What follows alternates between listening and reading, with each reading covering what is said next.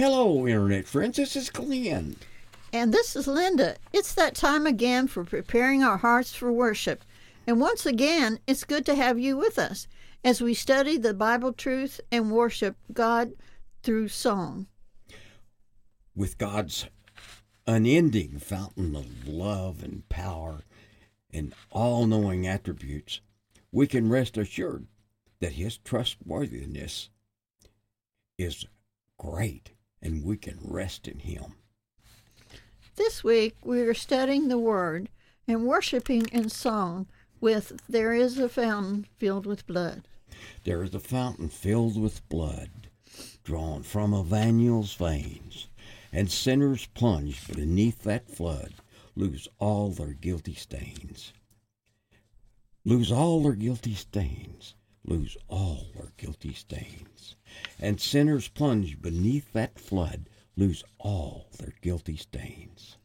The dying thief rejoiced to see that fountain in his day, and there have I, though vile as he, washed away all my sins away, and washed all my sins away, washed all my sins away. And there have I, though vile as he, washed all my sins away. Dear Lamb of God, thy precious blood shall never lose its power, till all the resounding church of God be saved to sin no more. Be saved to sin no more. Be saved to sin no more. Till all the ransomed church of God be saved to sin no more. Ever since by faith I saw the stream, thy flowing wounds supply, redeeming love has been my theme, and shall be till I die, and shall be till I die, and shall be till I die.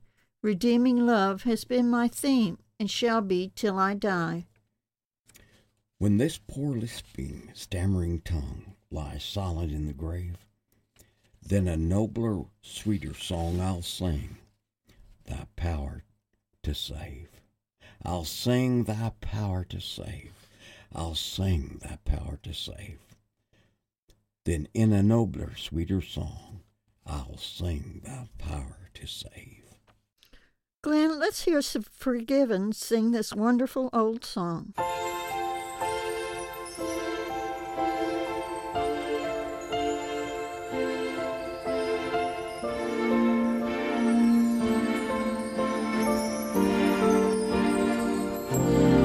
There is a fountain filled with blood drawn from Emmanuel's veins,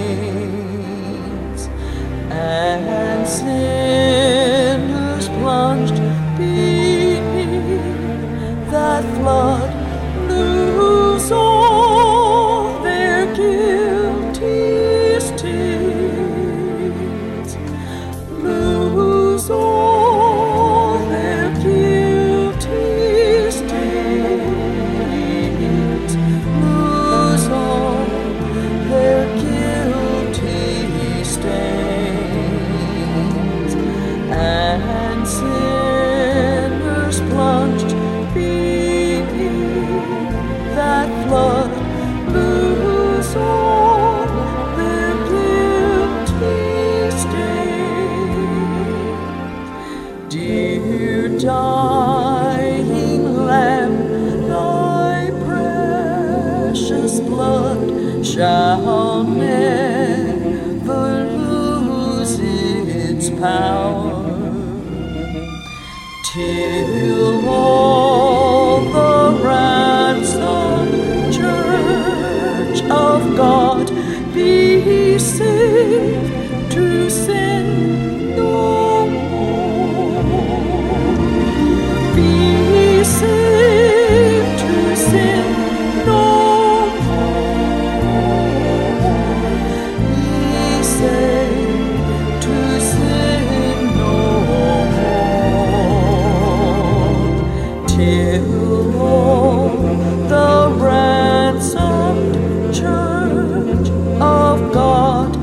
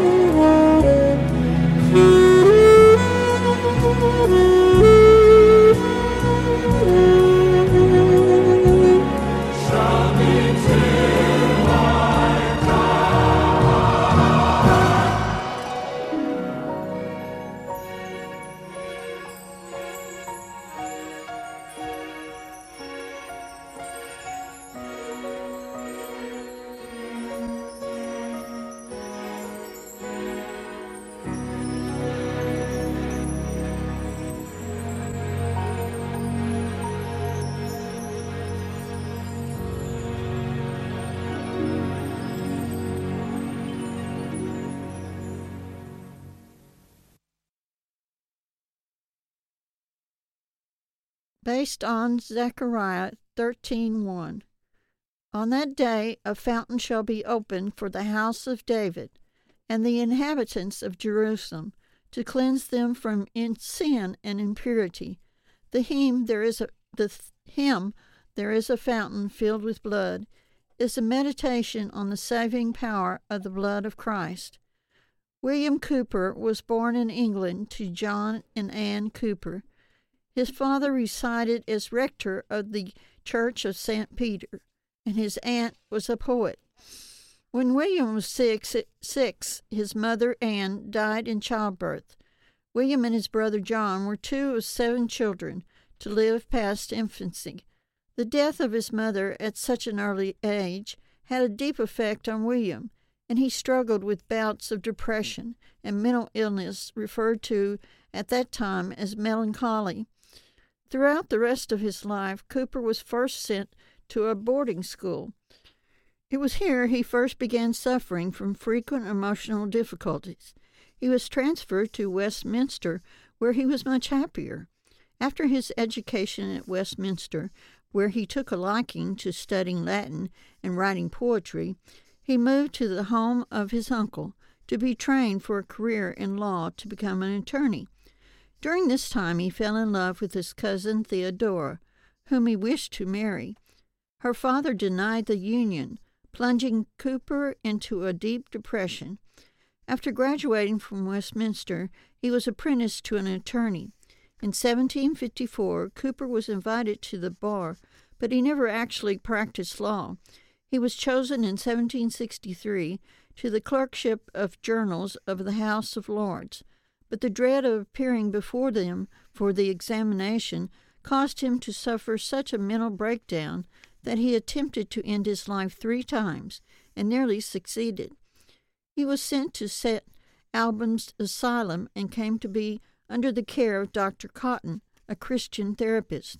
During his 18-month stay, he began to read the Bible, which brought peace to his mind and spirit, and he eventually recovered. After his release, he settled at Huntingdon with a retired clergyman named Morley Unwin and his wife Mary, who took him in as a boarder. But just as Cowper's profession seemed secure, disaster hit. When he was interviewed for the clerkship, he experienced a panic attack. As a consequence, he was not granted the position, a failure that influenced a time of intense depression. Just 2 years later, in 1767, Reverend Unwin was killed in a horse riding accident. At the urging of their mutual friend, Richard Connors, Reverend John Newton paid a visit to the distressed family. At the time, Newton was curate of the market town of Olney, about 36 miles to the west. He invited them to move under his care. Cowper and the Unwins were able to secure a home adjacent to Newton, separated only by an orchard. In the wake of Reverend Unwin's death and the death of Cowper's brother John on 20th of March 1770, Newton's pastoral influence was vital in encouraging Cowper to apply his talents toward writing hymns. He wrote most of his best hymns in this period, before relapsing into a deep depression in 1773. Newton invited Cowper to contribute to a hymn book he was compiling called Only Hymns.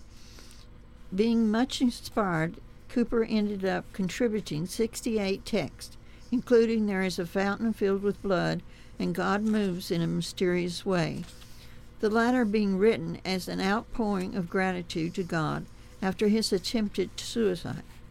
Cowper thrived under Newton's guidance, and his time in Olney were some of the happiest, most lucid periods of his life. In 1773, 2 years into the Olney Hymns project, Cowper's brother died, and the poet relapsed into his deepest state of depression. He became convinced that God wanted him to commit suicide. He tried 3 times to kill himself, but each time something prevented him from carrying through. Cowper believed God had stopped him. Cowper said the next years came with a full realization of God's favor and were the happiest, most lucid years of his life. It was during this time he wrote his most famous secular poem, The Task, which received much acclaim. He was so overwhelmed by God's overruling providence for him to live that he was led to write his famous hymn on God's providence. God moves in a mysterious way. An unsuccessful major alteration in 1819 sought to make the hymn less graphic by changing the first line from Calvary's cross to a fountain flows. A second alteration was to stanza 2, which Cooper originally wrote as the dying thief rejoiced to see that fountain in his day, and there have I, as vile as he, washed away my sins away. The last 2 lines were altered too, and there were many sinners, vile as he, washed all their guilt away. Later they were altered again, and there would I, though vile as he, wash away all my sins away. And finally to what is commonly used in hymns today, and there may I, though vile as he, wash away my sins away. The original scripture text does not mention blood, but does it directly equate the fountain with a person, the Messiah? So Cooper had injected a New Testament idea into this Old Testament text. The concept of cleansing blood is found in Revelations 1:5, where it said Christ has washed us away from our sins in his own blood, and Revelations 7:14, which says those who have come through the great tribulation have washed their robes and made them white in the blood of the Lamb. Stanza 2 mentions the crucified thief of Luke 23:32 through 43, also Matthew 27:38 and Mark 15:27. Stanza 3 refers to Christ as the Lamb, a name introduced by John the Baptist in John 1:29-36. Stanza 4 describes the redeeming blood, such as in 1 Peter 1:18-19. For as much as ye know that ye were not redeemed with corruptible things, as silver and gold, but with the precious blood of Christ, as of a lamb without blemish and without spot. Relating to stanza 5, the book of Isaiah mentions a stammering tongue 3 times, the most relevant being the prophecy in 32:4. The heart also of the rash shall understand knowledge, and the tongue of the stammerers shall be ready to speak plainly. More broadly, stanzas 5-7 direct the worshiper to heavenly realms. A modern worshiper might not see a golden harp, see Revelations 14:1-3, as a particularly desirable or aspirational reward, but notice the more profound purpose at the conclusion. To sound in God the Father's ears, no other name but thine. Modern congregations miss out, perhaps by typically omitting that decoration. But then news came of his brother's death, and his dearest friend, Marley Unwin, was killed in a fall from his horse. His depression returned, and he attempted suicide once more. He felt that God had predestined him to damnation, and that he was calling him to make a sacrifice of his own life. His affliction lasted 16 months, during which he resided in Newton's house and was taken care of by the devoted Mrs. Unwin. Wanting to keep Cooper's mind occupied, she suggested carpentry, gardening, and taking up his love of writing poetry. Cooper became engaged in these tasks, and he was so amused by a story he heard from a friend that he began to write a poem titled The Diverting History of John Gilpin. It is said that the writing of this poem kept him from becoming completely insane. His first volume of poetry was published in 1782, and to this day he is considered among the best of early Romantic poets. Surprisingly, Cooper also had a humorous side to him, as reflected in satire and letter writing. But darkness covered Cooper once more after the death of his beloved nurse and friend, Mary Unwin.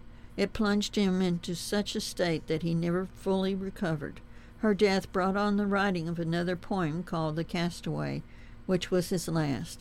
He was seized with dropsy in the spring of 1800 and died. One who saw him after death remarked that with the composure and calmness of his face, there mingled, as it were, a holy surprise. He is buried in the chapel of St. Thomas Canterbury, where a stained glass window commemorates his life.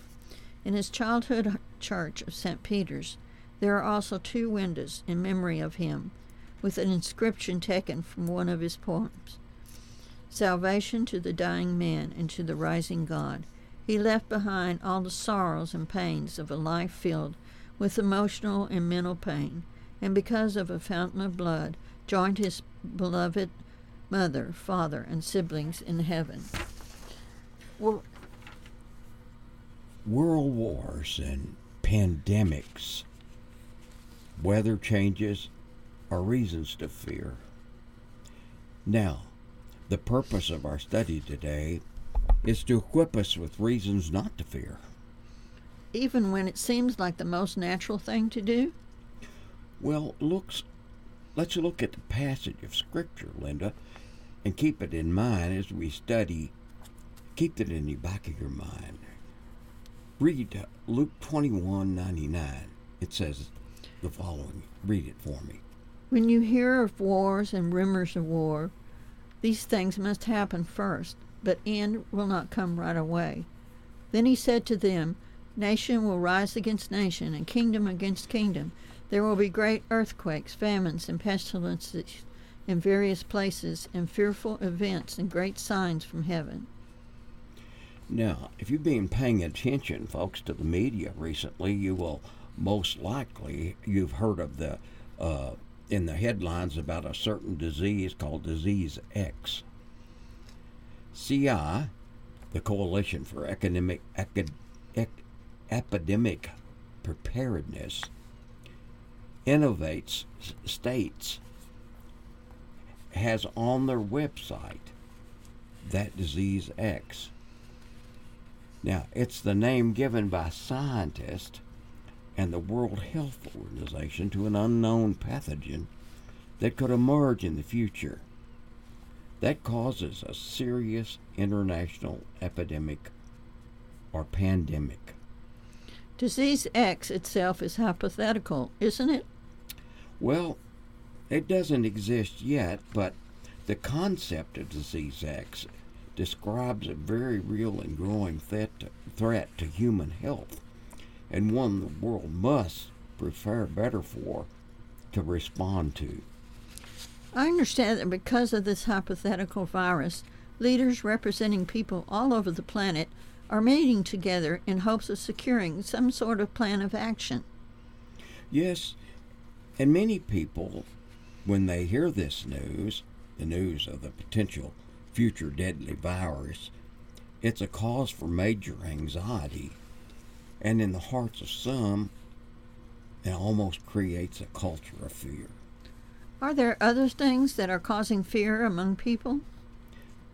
Yes, Miss Linda, the pandemics, and also a survey conducted by the American Physiological Eye-Call Association found that nearly 7 of 10 Americans feared that we were at the beginning stages of World War III. So according to this survey, 7 out of 10 Americans are getting home from work, eating dinner with their families, and are tucking their kids in at night, all with the overreaching gloom in the background of their mind that a world war could break out at any second. Yes, and it begs the question, are we really living our lives the way God intended when we constantly fear in the background of our minds? I've noticed in major news sites that they are pointing out that the powers that be are playing to the fears of its citizens. Well, the powers that be understand that nearly 70% or so of the people are going about their day-to-day lives holding on to a tremendous amount of fear. This kind of atmosphere is where we find ourselves today. In a sense, it seems some part of human beings seem to have a fascination with being afraid. You know, this can come from a a form of scary movies, games, stories, haunted houses, etc. So if even a person does not choose to be afraid, by latching on to these things, they very well may be persuaded or manipulated into being fearful because of the people and environment around them. Well, if you flip on the news channels or read the paper, chances are you will see double or even triple the amount of frightening news compared to the good news.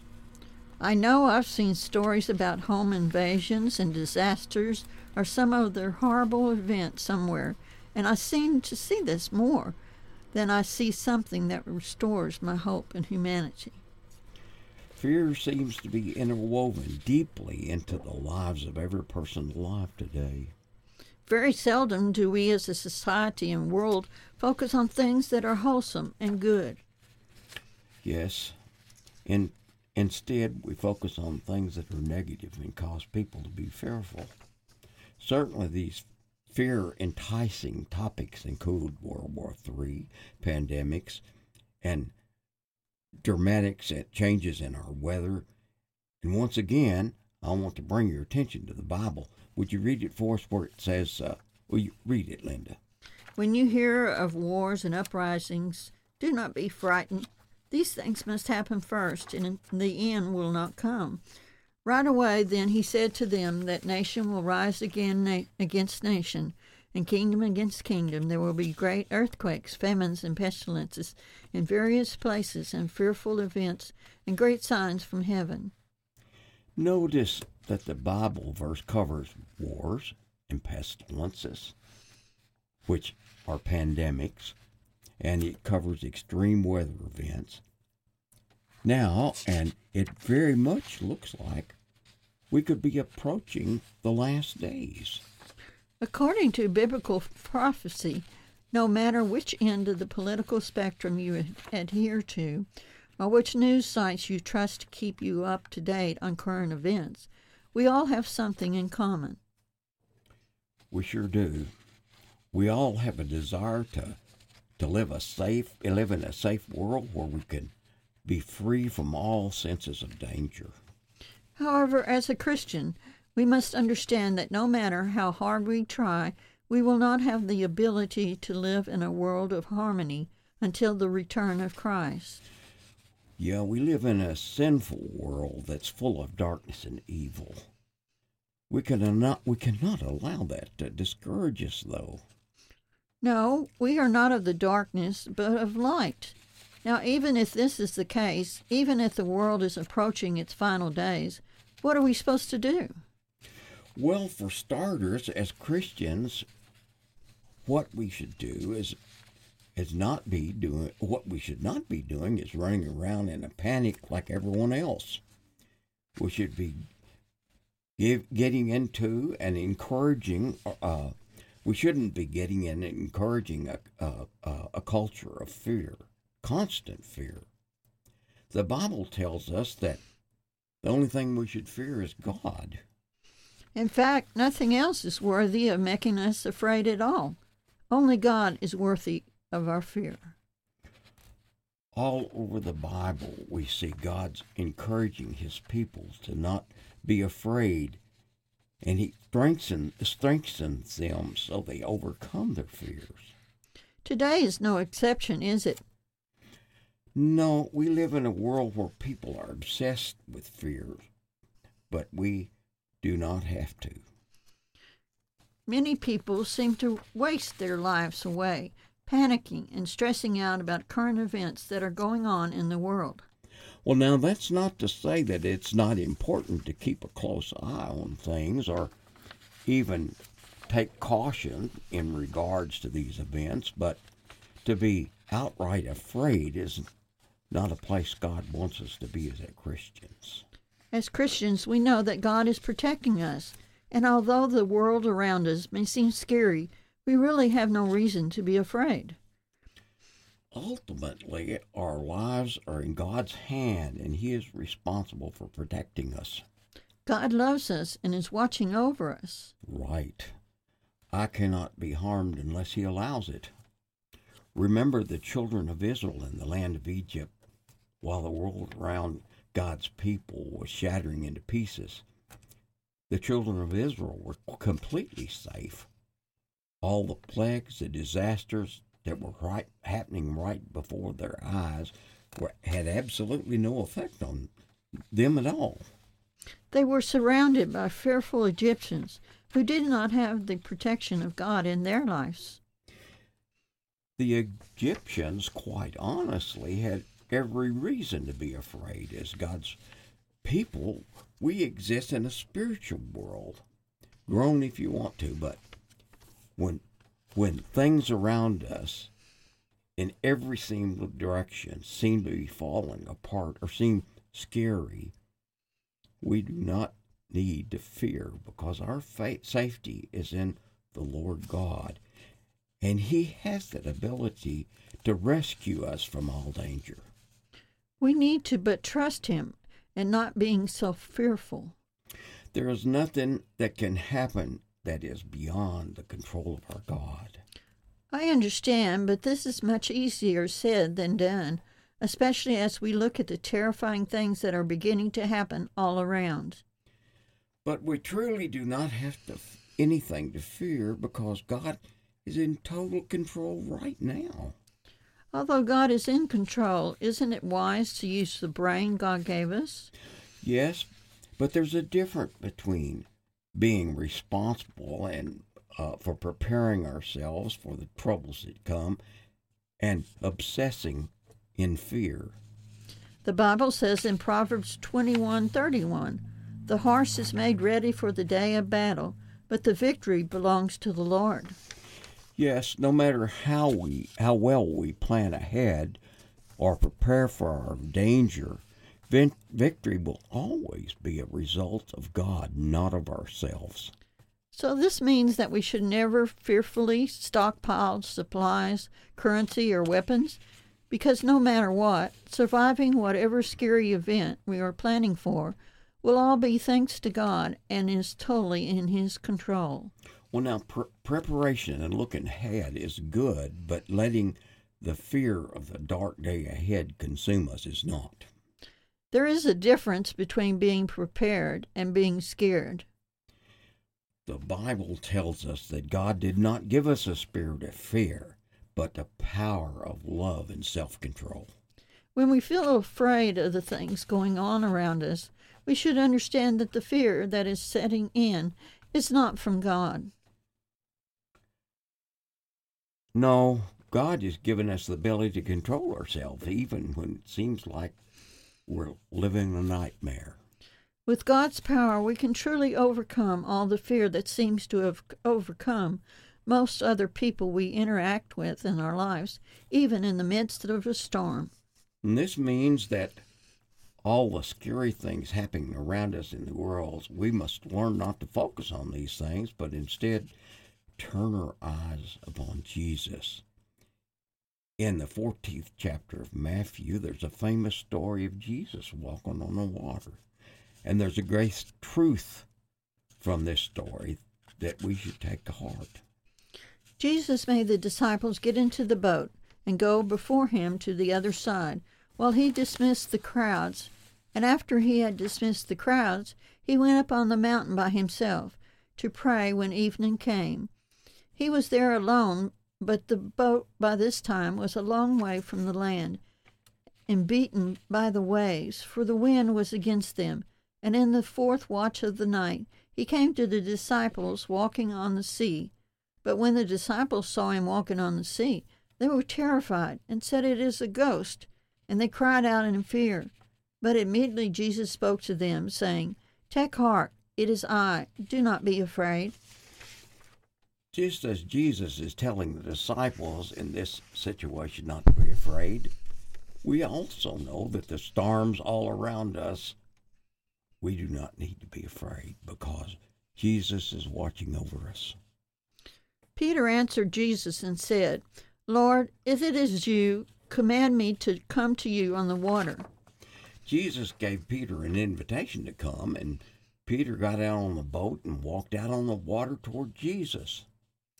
But when he saw the wind, he was afraid, and beginning to sink, he cried out, "Lord, save me." Yes, and Jesus immediately reached out his hand and took hold of him, saying to him, "Oh, you little faith, why do you doubt?" Well, after they had got back into the boat, the wind ceased, and those in the boat worshipped him, saying, "Truly, you are the Son of God." The Bible tells us that Peter got off the boat and began walking on the water toward Jesus. What's fascinating about this event, however, is that special moment fades away as Peter takes his eyes off Jesus and instead looks at the storm all around him. He loses focus of Jesus and instead is fixated on that violent wind, waves, and the rain. And because he lost focus on Jesus, Peter actually began to sink.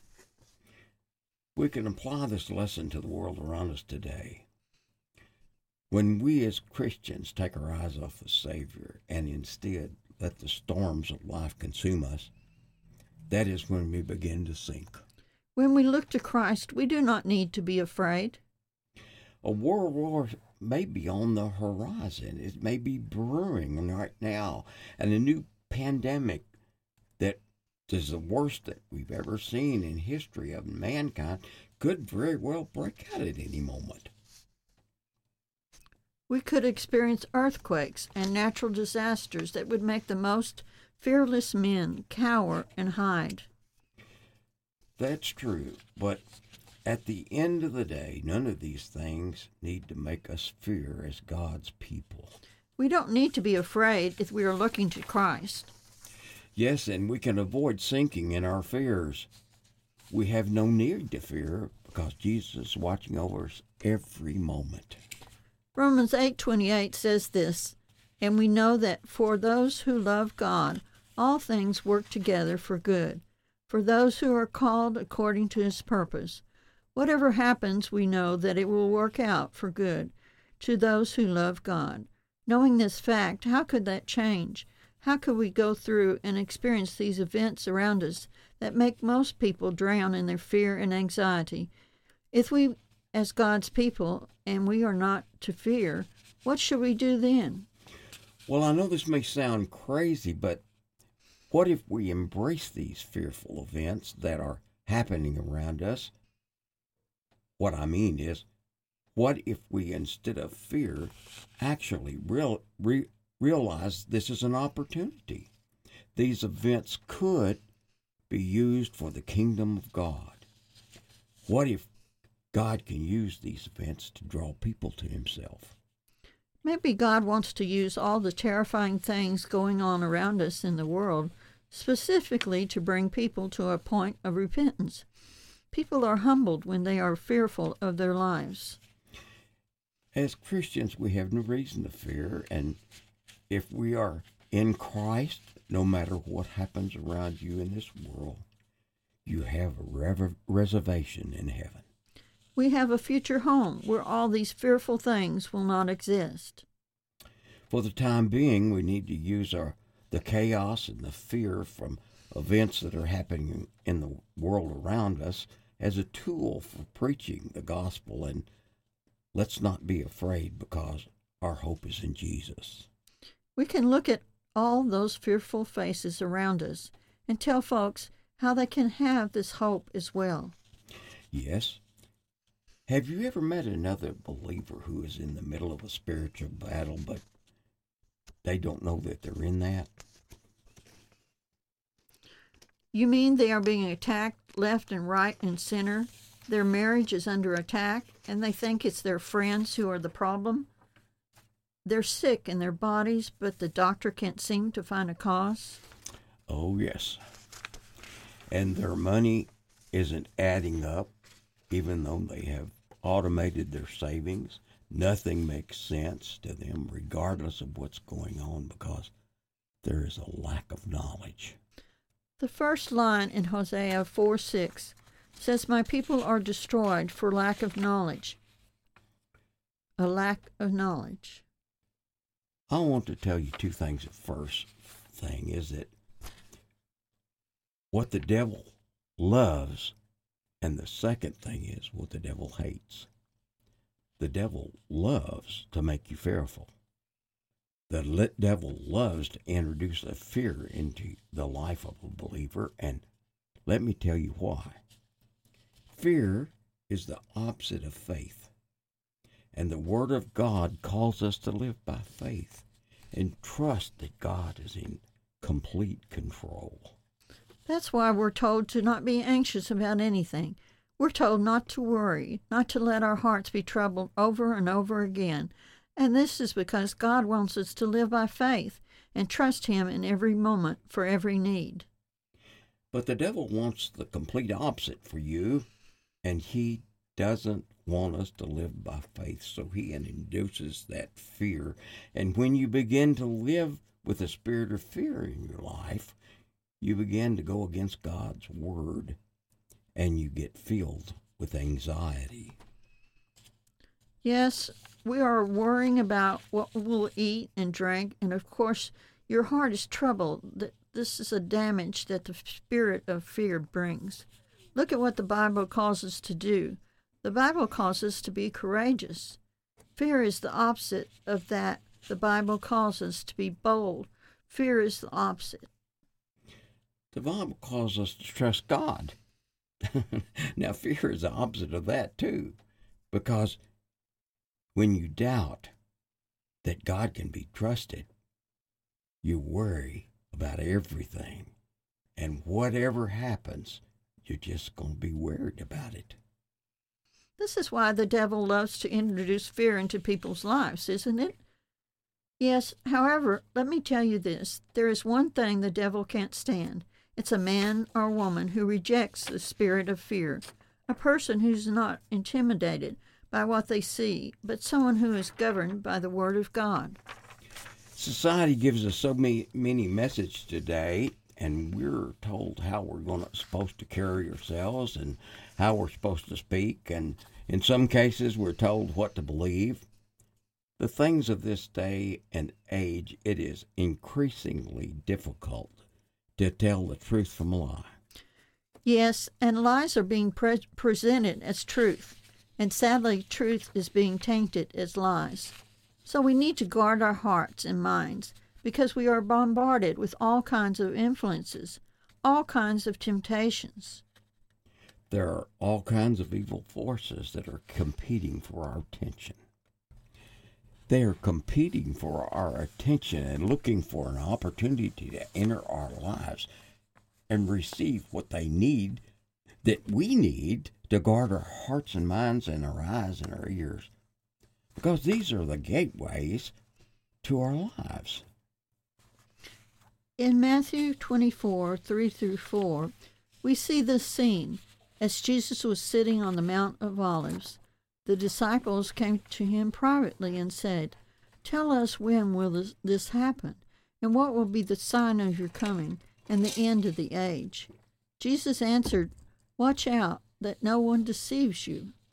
Really think about what's being said there. Watch out that no one deceives you. That tells us that one of the signs of the coming of Christ is that deception in the world is really high. So for us, the only way that we can avoid being led astray by false teachings, false doctrines, and imitators of Christ is if we know the Lord for ourselves, develop a personal relationship with God. Then no one can deceive the people of God. When you experience the real presence of God, you're quick to notice when something's off about a preacher. You're quick to notice that what kinds of atmospheres in places. You can notice that things and discern that what spirit is in operation and whether it's a spirit of God or Satan, masquerading as an angel of light. So when we know God, when we experience the Lord for ourselves, we are able to discern and able to see as we watch out that no one deceives us. Yes, so listen, I encourage you to search for an experience with God and we need to have it be a real, authentic, personal encounter with God so that we can readily separate a genuine move of God from a counterfeit imitation by the devil. And so I believe that we need the Holy Spirit now more than ever before, because it is with the help of the Holy Spirit that we can have discernment and we can be led to the truth of the gospel of Jesus Christ. When a demon-possessed man encountered Jesus in Matthew chapter 17, the Bible says in verse 18 that Jesus rebuked the demon, and it came out of the boy, and he was healed. At that moment, notice the sequence of events. Here, the boy was demon-possessed. Jesus rebuked the demon. It came out of the boy. The result is that the demon being cast away. The boy was healed personally. So the demon was the cause of the boy's sickness. Matthew 17, 1-15, the father of this boy said to Jesus, "Lord, have mercy on my son. He has had seizures and is suffering greatly. He often falls into the fire or into the water." This demon manifestation was sickness. The sickness of this boy came about as a result of the demon. Hence why Jesus rebuked the demon, the boy was instantly healed. We trust in God's promises for our life. When we're confronted by fear, that is the time you must say, "God, I believe that you're bigger than what I see in front of me. You're bigger than the facts in this world. I don't see a way, but I know you can make a way. I don't need to have all the answers because I know the one who knows all of the answers. I don't need to know what his plan is because I know the great planner, the God who orchestrates everything. I don't need to know the why if I know the one.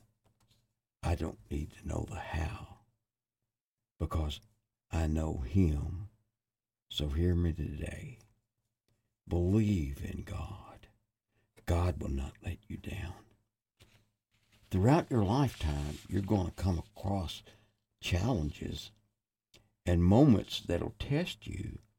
And there will be a time when you're tested in the most of all in seasons whereby you have to decide to hold on to something or to hold on to Jesus.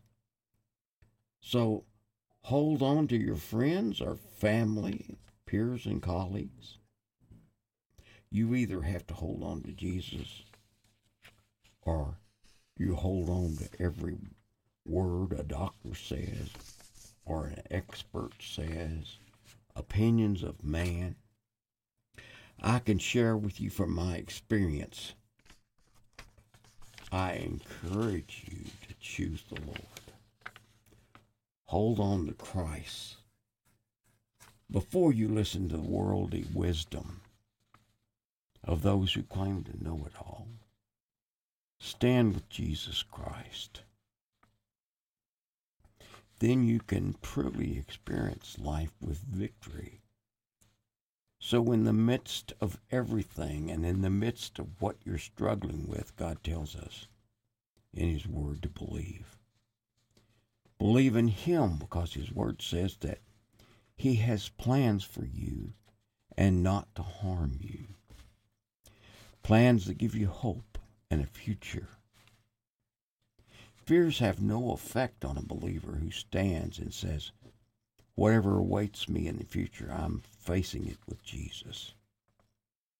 Whatever comes against me, I'll be protected by Jesus because if God is for me, who can be against me? I believe in Jesus Christ. I believe that he is the way, the truth, and the life, and no one can get to the Father except through Jesus. I believe he is the bread of life. He is the one who can sustain us. I believe that Jesus Christ is the Prince and the Peace. And in him you'll find peace beyond all human understanding. I believe Jesus is the light of the world. And he's the good shepherd. I believe he's the healer and the miracle worker. And when he walked on the earth, and he also is now, I believe he is able to still do the impossible today.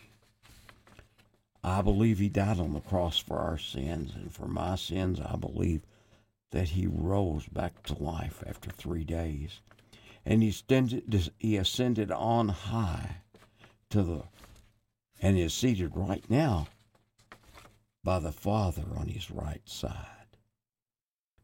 In the name of Jesus, there is power.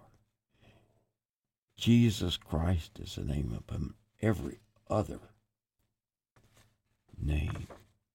He is the author and the finisher of our faith, and he is the risen one, the Almighty One. And so here is my word to you as believers. We should not be ashamed of the gospel of Jesus Christ.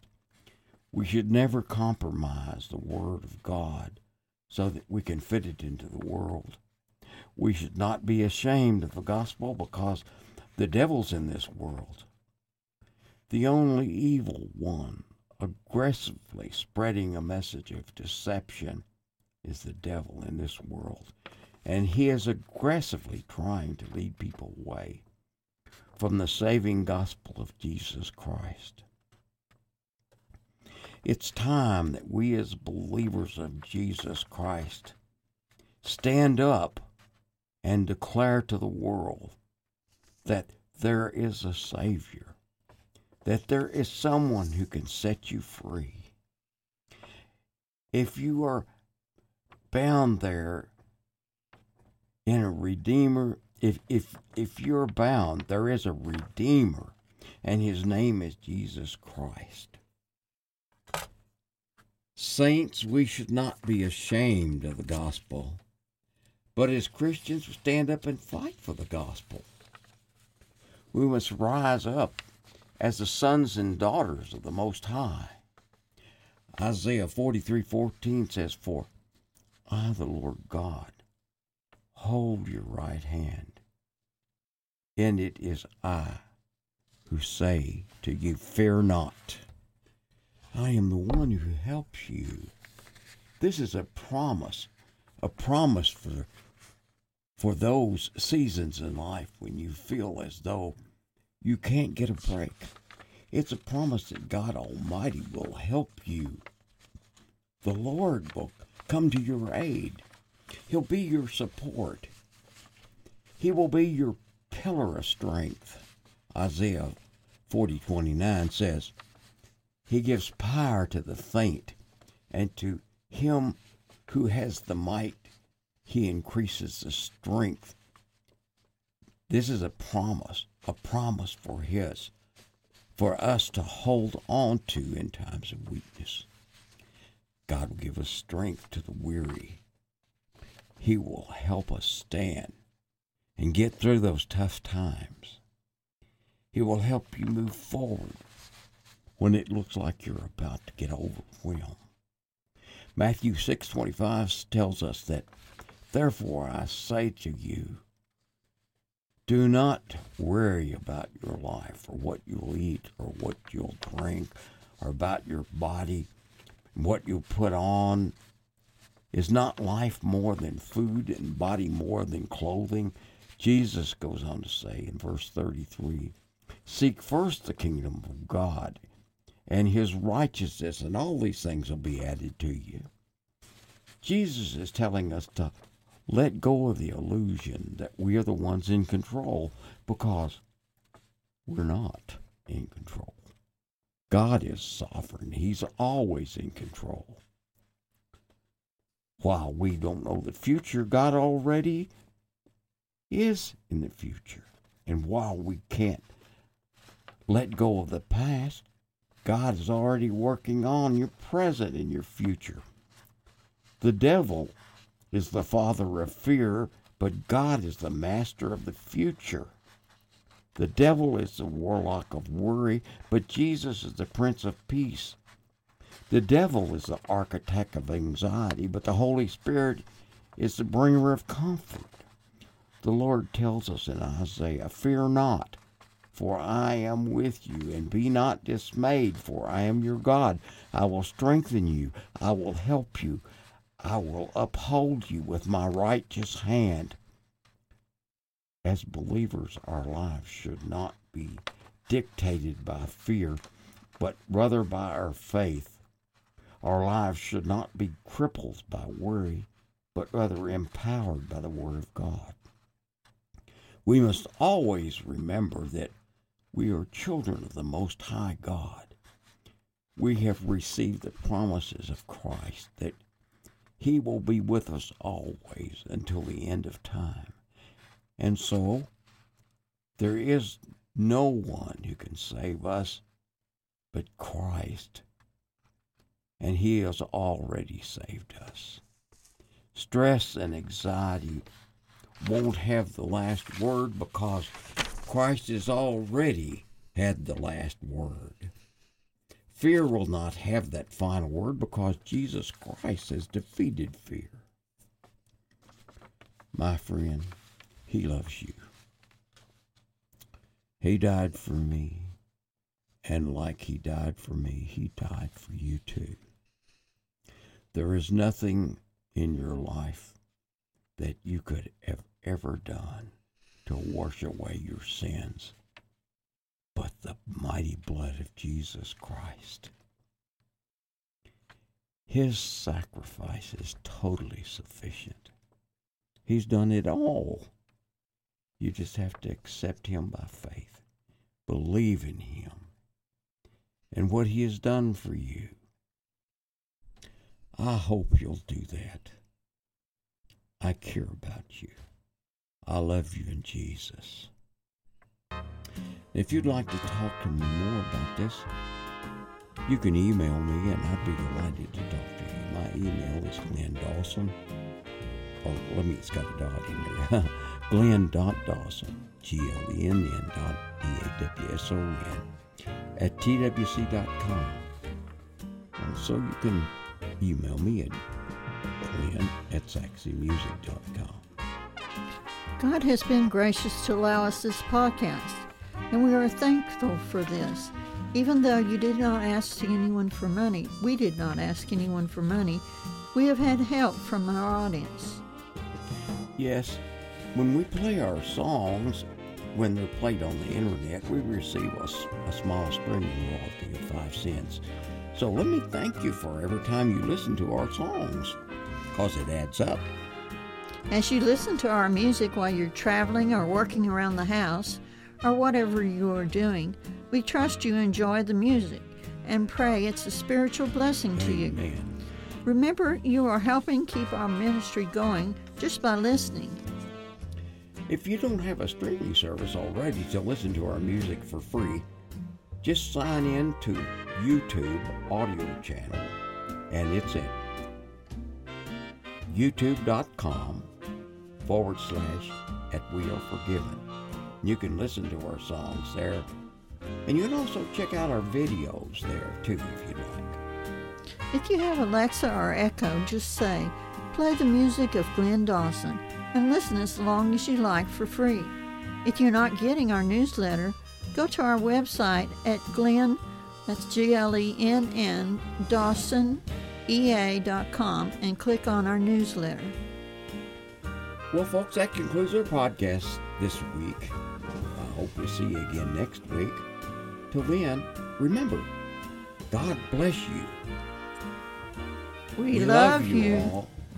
Bye for now.